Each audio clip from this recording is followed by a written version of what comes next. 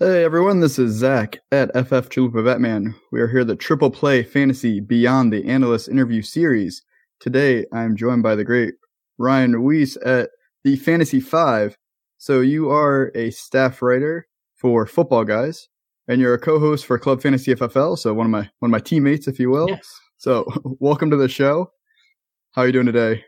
Always good. I appreciate you having me. Mondays are my mock draft day. We're recording this on a Monday, so I just finished up some mock drafts. I'll probably jump into some more today later. So it's a great morning so far.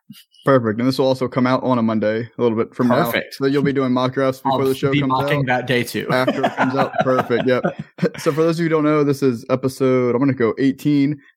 So if you haven't seen the first 17, we're not talking fantasy takes. We're here to get to know different fantasy football analysts. So make sure you go check those out on the Triple Play Fantasy YouTube channel or on our podcast. And while you're on there, go ahead, like, subscribe. We have a lot of great content coming out, not just football. We do baseball and basketball as well. A lot going on. So Ryan, we'll get right into it, get to know you a little bit. Yes. You used to be a banker. I don't know how many people in the space knew that. So what inspired you to become a fantasy football creator? So the two, while they both deal with numbers, aren't terribly connected, but I think I'm drawn to both of them because it's about numbers and making numbers make sense. And if you can hear my dog in the background, I'm sorry, I have her locked up, but she's just very vocal. But I've been playing fantasy for years. I've been playing fantasy since the early 2000s, if not the year 2000. And I've actually been in a home league for about 17 years now. Same, basically 10 to 14 guys have been cycling in and out of this league. And I was always the guy on the message board who would, after the draft, rate everybody's team. And this was before Yahoo gave you those copy and paste analysis. I was doing that for my league. And as much as people hated when I was railing on their team, they couldn't wait for the next one that I would do. And I would do positional breakdowns and weekly breakdowns. So I lived on the message board in my league, but that's all I really did with it. But back in 2014, my wife's family lived in Atlanta, Georgia. We had my son who was 5 years old at the time, and we were getting nervous that he wasn't going to get to know her family the way he knew my family. I was born and raised in Northeast Ohio, basically lived there my entire life, met my wife there, everything in Northeast Ohio, and then her family ended up moving away, but she stayed. And so we were worried. And so we moved to Georgia, and I'm leaving everybody. I've talked to the same group of guys since middle school. I'm just your stereotypical dude. So same group of guys, same everything. And so we're down there, and I'm just bored. And if I'm being honest, probably a little depressed. There just wasn't a lot to do. I still worked in banking at the time.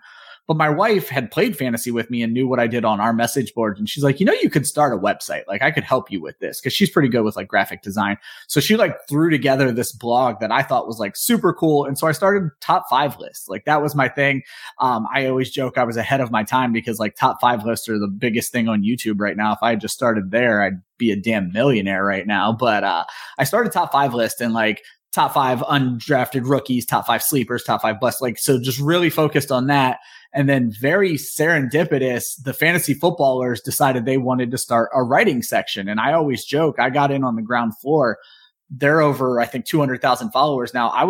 Got in before they were over 10,000 followers. And so they put out a thing that they wanted writers. I sent them my samples. Jason Moore emailed me back, and I started with the Ballers and just recently moved on to Football Guys. So that's awesome. I feel like a lot of content creators out there kind of we're all different paths, but kind of that similar story of we were the most passionate in our home leagues, and it's just now we found a way to kind of share that passion with others and kind of express ourselves in a different way than just annoying our home league. 100%. And it's funny. We've all played in home leagues. At least I hope we have. And if you haven't, I think you should try it. But we always have the guys who draft straight up from the computer with their rankings, or they bring the magazines in. And I'm not everyone who's going to down talk magazines. I came up doing that, but I was the one who saw the edge in creating my own rankings. If I like this guy better, I need to have a list that shows I like him better. And the running joke in that league, my 17-year league, is that my wife won a championship before I did. I did not win a championship until year 15, just a couple of years back. But to defend myself, my wife is the only other person in the world who had access to my personal draft board. So, is it her championship? I'm not trying. I have to make sure she doesn't come and hit me. So it's a wife alert. Exactly. So, not to take it away from you as well, but I kind of feel the same way with my home league. Is the one league that I've been in more than one season at a time that I've not won. And that is not a brag in any way. It's just that over time you get to win a few leagues. I've never won my home league. I think we're going on year 10, close to it. My wife has won at least twice, finished second at least twice. I've never actually finished ahead of her in the end of season standings. It is, not gonna lie, it has created quite a rivalry with us. And I'm not gonna lie, I do a lot of the research and I share that with her, but she does her own draft. She makes her own moves. I don't do anything for her. And it is, I'm not gonna lie, it's very, very tough to see her finish ahead of me every single year. Like I just want one. Just one. Well, and believe me, I can relate to the I just want one. Like that's, I probably cried when I won that championship a couple of years ago just because it had been so long. But you're absolutely right. I joke when I try to take anything away from my wife. She ran her team. The smartest move she made, this was 2007, 2008. She went out and made sure she got Peyton Manning. She recognized that if we play in a 14-team league, quarterbacks matter a little bit more because not everybody can have a great quarterback. And she rode Peyton Manning to 4 championship appearances, 1 win or whatever. So kudos to her. Like she made the right move. So I don't mean to take anything away from her, but you are absolutely right about the competitive nature because and then once a year I had to play her and that was just completely hilarious because it's usually her just destroying me. So.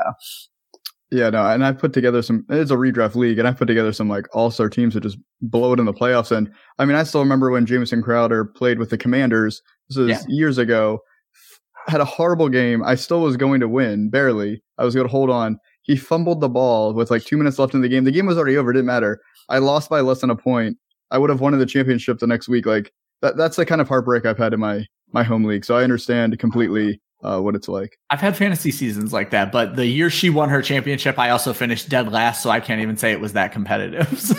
Yeah, and I didn't lose to her. She won the championship that year. I lost to one of my friends in the semis, but we would have matched up in the finals, and that would have been awesome. Yeah, so maybe this is the year for any of my league mates listening. I'll be rooting. Come in this year. I appreciate it. I need all the help I can get at this point. Absolutely. Speaking of leagues, do you have a league preference or a scoring preference? So I'm very much against league shaming. So I want to start by saying whatever you're having the most fun with, have the most fun with that. I play in every league format that could be imaginable. So I don't have a scoring preference or really a format preference. I do have something I'll throw out there, but like I love IDP.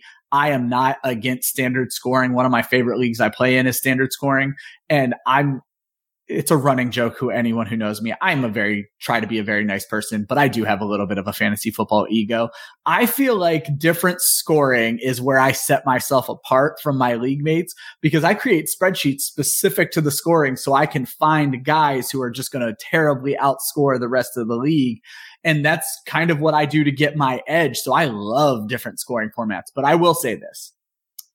I have an issue with smaller leagues. I feel like I don't want to say it's too easy because it's not too easy, but everybody can set a good lineup and it takes a little bit of the edge away. So 8 and 10 team leagues, unless they're 2 quarterback, they're not my favorite type of leagues. I prefer larger leagues, 12 and even 14. I'm actually in a 32 team full IDP league where we start 17 guys every week, 7 offense and 10 defense. So that's awesome. And I will say with 8 team leagues, I know they get a bad rap because it's 8 team, because your roster will look amazing every time. So will everyone else's. Exactly. That's why I said I don't want to say it's easier. It is not easier. It's probably harder, and I want to have the edge, and it's kind of harder to get the edge there. So. Well, so I played in a neighborhood league, especially it was an 8-team league. I didn't really know it's a big neighborhood. I didn't know anybody really in it other than like one person. I don't think they knew any of my fantasy experience. I didn't share any of that with them. And my team was my team was good. We did well. I made it to the finals. I completely blew my lineup decisions and lost in the finals because everyone's team is good. The hardest part is picking your lineup because you're like, do I bench Jamar Chase or do I bench T. Higgins? Well, guess who went off that week? T. Higgins went off that week and he scored 43 points and Jamar Chase did nothing. Now, see, that's funny because I do things the opposite of you. I warn people ahead of time and I try to say, like, I'm not an expert. I just study it more than you do. But like when I get invited to leagues, I'm like, I just need you to know this is what I do. And it all stems from a horror story a few years ago. Not really a horror story because it's fantasy football, but There was a friend of mine, our work league needed a fill-in, and he was like, I have a buddy who will do this. But they're like, does he like fantasy? He's like, yeah, he writes articles. He does all this. Well, they found out who I was, that I wrote for the Ballers. They wouldn't let me in the league. They're like, no, we don't want, this is not, we're trying to have fun. And he's like, well, so is he. And this guy's been in that other league with me. He knows I don't win. So he's like, no, he's good. You should let him in. But they didn't let me in. So now I like tell people ahead of time, like, I'm not trying to make it out like I'm better than you. I'm not. I just need you to know. And I go in, I'm an open book on Twitter. So if you ever want to know who I'm going to draft, go see my Twitter. You're going to know my entire draft strategy heading into this entire thing. Cause I'm here to help other people get better at fantasy. And so that's what I do. But it's funny. One of my you mentioned a neighborhood league. One of my neighbors at my last house found out. And so then he immediately followed me on Twitter and any fantasy advice, but then I didn't get invited to any of his leagues either. And I think there is a misconception with, we'll call us as fantasy analysts. Yes. We're really no different than your, we'll call them average Joe playing. We're taking the research that they're doing. We're putting in some sort of format and sharing that in some way for you to then get some actionable advice. But I was doing research before I ever wrote a single article, because I'm just trying to win my leagues. So I think there's that misconception. And then I think it's even harder now. Once you put out, like you said, you put out your work, everyone can see your rankings. Everyone can see who am I recommending for waiver wire pickups, and what am I recommending that you pay for them on Fab? Well, guess what my home league is not going to do? Yeah, they're going to upbid me by $1, because I'm not going to put out bad advice just to win my league. I'm going to try to help everybody. I but it makes it harder. Well, it's funny because so my very good friend in my league, one of our best managers, wins. He's won, I think, 3 championships. When I first started doing articles, he's like, everyone's going to know what you're thinking. Like, you're kind of like shooting yourself in the foot. And I'm like, they all text me privately anyway, and I help all of them. Like, I give my little brother the best advice, but I don't always give him only the best advice. I sometimes mess up and give him the right players, because I have always been a proponent. And I know we're not talking total fantasy here, but I don't draft kickers or defense. I load up on position players and then make trades before the draft. Well, the one year I couldn't move Michael Thomas. And so I went to my little brother and he got the little brother discount. Michael Thomas blows up and now he has him as a keeper. Not anymore, but you know what I'm saying? The next year I draft Alvin Kamara. I'm like, you want this kid. So I got a couple of draft picks out of him. Alvin Kamara blows up. So I'm just building his team out of advice. And so I'm like, why wouldn't I give this advice to everyone else? I seem to know what I'm talking about. Yeah, no, it's fun. Definitely a misconception out there that we're just in it to win it. We're here to have some fun and give some good, hopefully good advice. Exactly. So other than you being pro mustache, obviously, do you have any other hobbies besides fantasy football?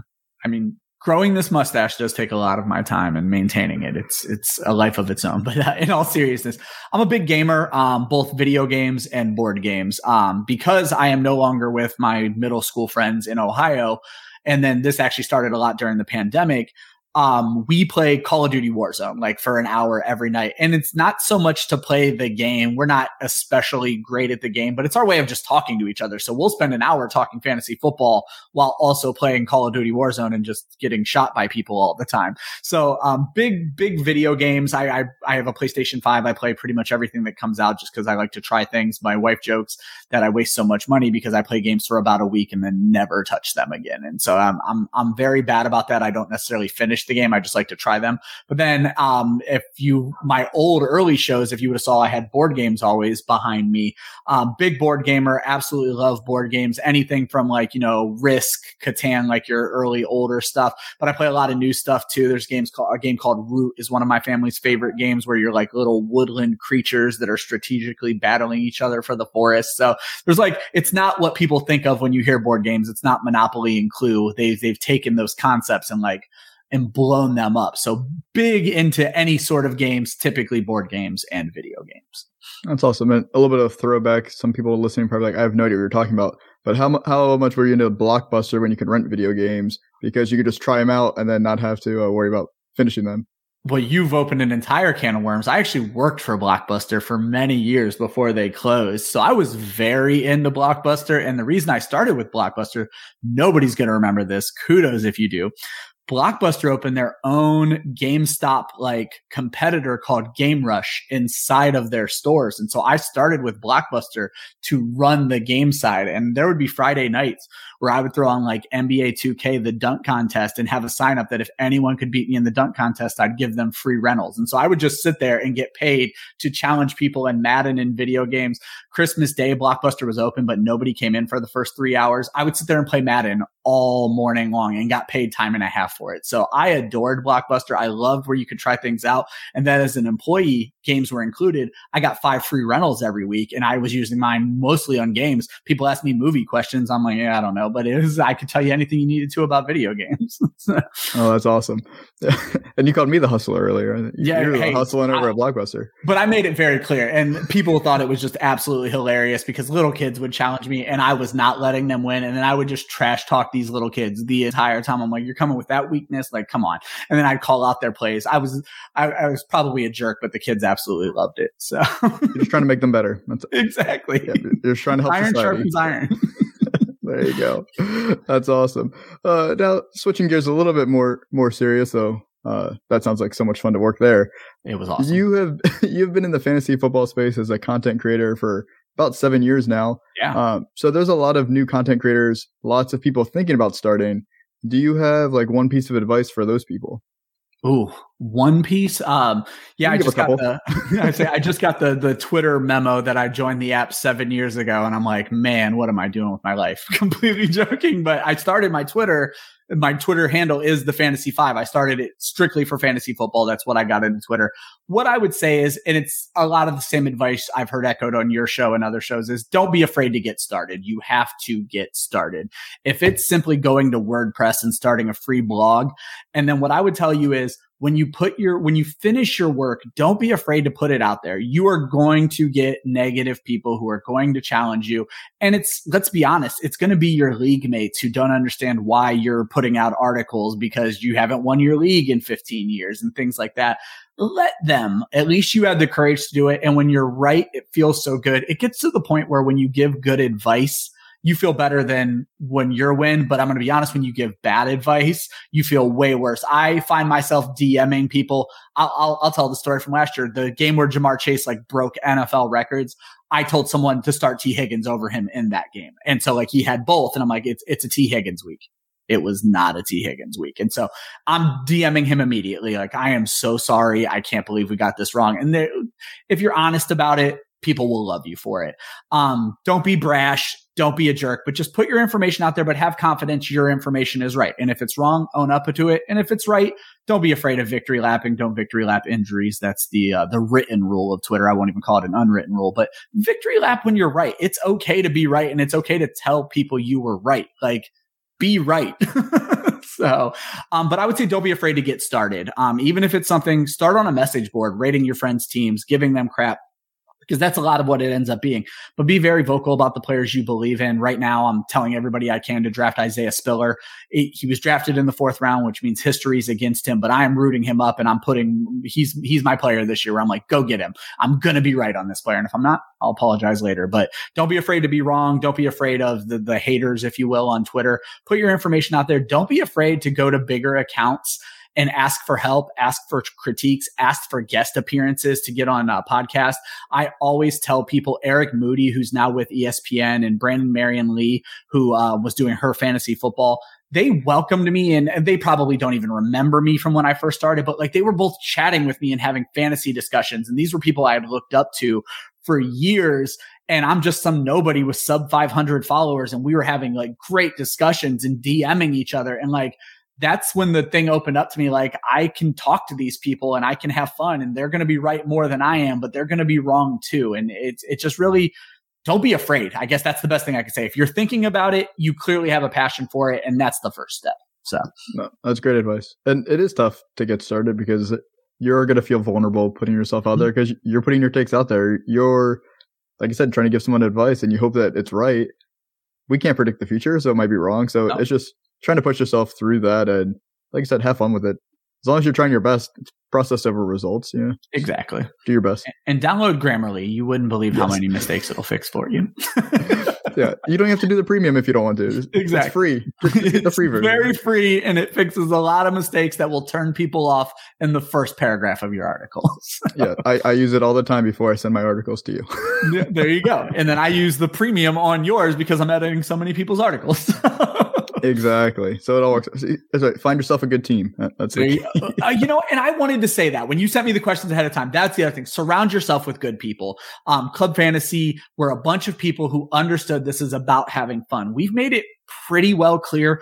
We're not really in this to make money. We're in this to help people get started. So if you are looking to get started, get a hold of Josh or I over at Club Fantasy. We're more than happy to help, but we're not in this to make money. We are here to have fun and kind of just like make the industry a better place. And I know that sounds ridiculous and too big, but it's what we're here for. So no, I have a lot of fun with AAA. I have a lot of fun with Club Fantasy. I love it.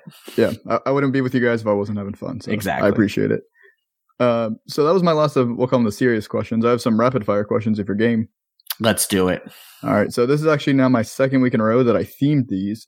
So last episode with Murph, we did a British theme, and now we're kind of keeping it British again. But we're going to do it Harry Potter theme, since I know you're a big Harry Potter fan, as you're wearing your Hogwarts shirt. For those who are watching on YouTube, if you're listening to the podcast, Ryan's wearing a Hogwarts shirt. Yes. So. You got to narrate everything going on.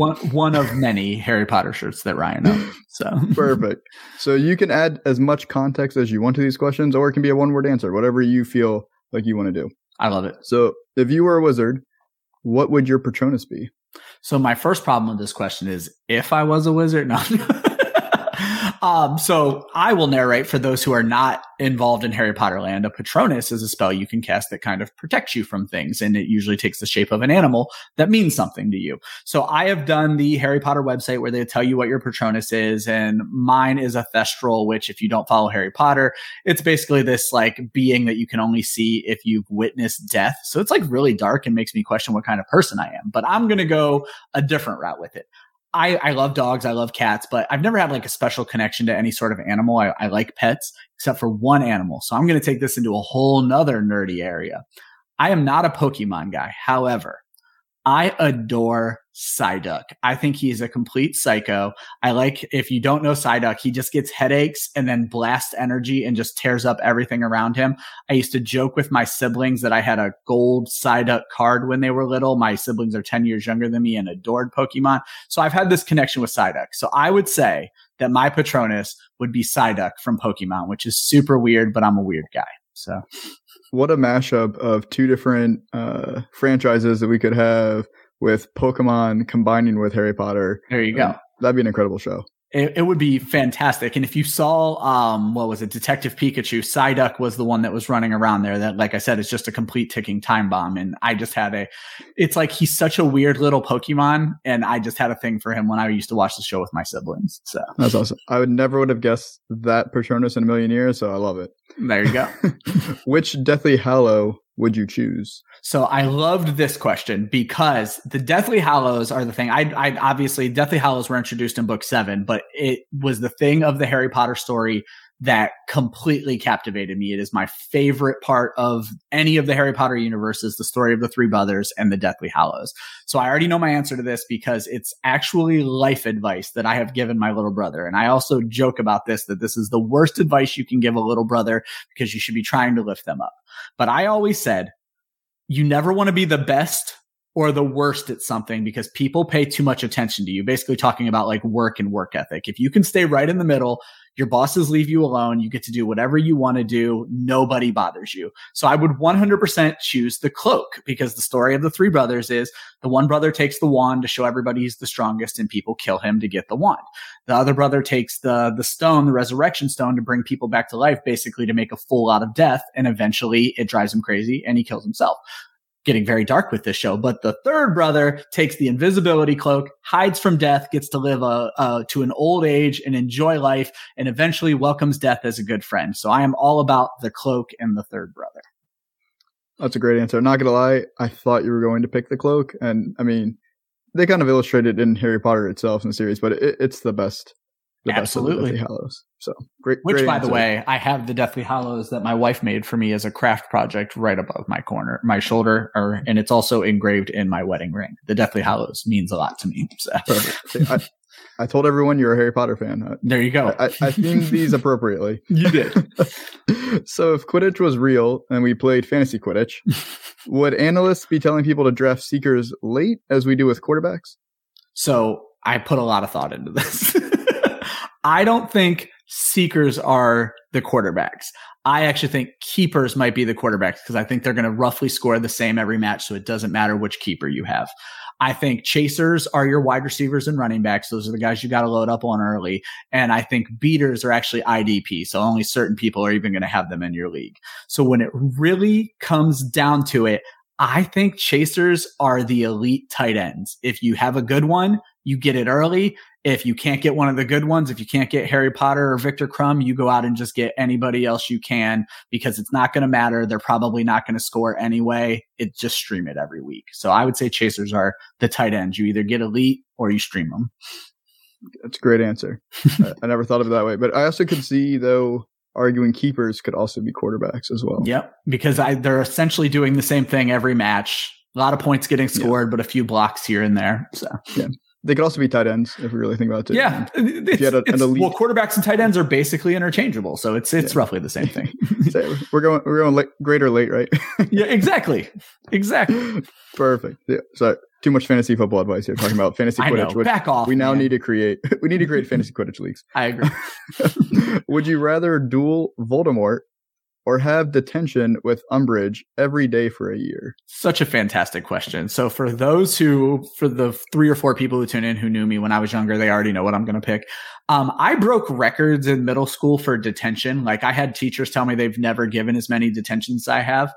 In my freshman year, I actually ended the year with 67 detentions and eventually got called in because I stopped serving them because I realized I wouldn't get in trouble if I didn't serve them. I ended up having to serve the entire last 3 weeks of school, morning and afternoon detention, because I, if you haven't figured it out yet, like to talk. I wasn't like a juvenile delinquent, but I would not shut up at any point. And teachers don't like when you talk when they talk. So I think I could handle detention with Umbridge, and I'm relatively sure Voldemort would kill me pretty quickly. I don't want to die, so I'll suffer through Umbridge. No, that's a great. Honestly, I guess my reasoning for this was either do you want a quick death with Voldemort, or do you just want to be tortured for? Yeah, do you want to be tortured for a year? Was really the genesis of that question. But what's funny is detention can pay off, and I'm not necessarily saying like torturing and Umbridge detention, but I used this quote last week, not at my wife, but while talking to my wife.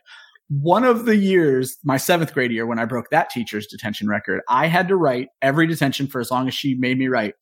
It is better to keep your mouth shut and let people think you're stupid than to open it and remove all doubt. And that has stuck with me since I was 12 years old. And there's not a whole lot you can say that happened at 12 years old that like made an impression on your life. But like now, if I'm ignorant of a situation, I just don't talk. I'm like, yeah, I don't need to let everybody know I don't know what the hell I'm doing. So I love that quote. And I could be 100% wrong. I want to say it was a Mark Twain quote, and instead of stupid, it was fool. Okay, well, there you go. Concept. She definitely made me put stupid. There was no fool there. So I think that might have been her jab at me. Now I got to go back and have a talk with her. So there you go. And so for my last one, and this may be the toughest one, I have no idea. It's a 2-part question. What was your favorite Harry Potter book? So book is 100% the final book, Harry Potter and the Deathly Hallows, for every reason I've told you. My 2 favorite things in the Harry Potter universe, and for Harry Potter people, they'll know what I'm talking about. But it's the Deathly Hallows story, obviously, which we've talked about. And then there's a scene at the very end, and I don't think we have to declare spoiler warning on Harry Potter anymore. But it's the King's Cross scene when Harry is possibly dead, possibly not dead, but he's having a discussion with Dumbledore, and it is by far the most well-written, poetic scene of the entire series, and it's a scene that just means a ton to me outside of the Deathly Hallows story. So the 7th book, in my opinion, is a masterpiece. I'll sometimes just go read the 7th book again because of how well it's done. So fantastic. And part 2 is going to have to be, what is your favorite Harry Potter movie? And this is a very different question because while those movies are great, I first and foremost do not enjoy the new Dumbledore. The Dumbledore of the first 2 movies passed away and they replaced him. And then there is a scene that is infamous amongst Harry Potter fans in The Goblet of Fire, where in the book, it says Dumbledore calmly asks Harry if he put his name in the Goblet of Fire. But in the movie, this psycho actor screams, "Did you put your name in the Goblet of Fire?" and ruins everything for every Harry Potter fan ever. So from that point forward, the movies were second-class citizens to me. Thus, Prisoner of Azkaban, the third movie, is by far my favorite movie. It's also my favorite movie as well. My wife's as well. So. Yeah. I mean, it's all the characters they added into that. And exactly. You really got introduced to the world at that point because you kind of knew of Voldemort in the first two. You were still dealing with the same characters, but then this entire wizarding world came to life in that third movie. Fantastic. Well, that was the last of my questions. So I appreciate you playing along with a Harry Potter themed rapid fire. That was a lot of fun. Literally anytime. That's what I do. We'll have to do a part 2 for this. Yep. If anybody follows me on a Sleeper app when I do the mock drafts, it is the Deathly Hallows symbol is my symbol on the Sleeper drafts as well. Perfect. So where can everyone else find your work, Ryan?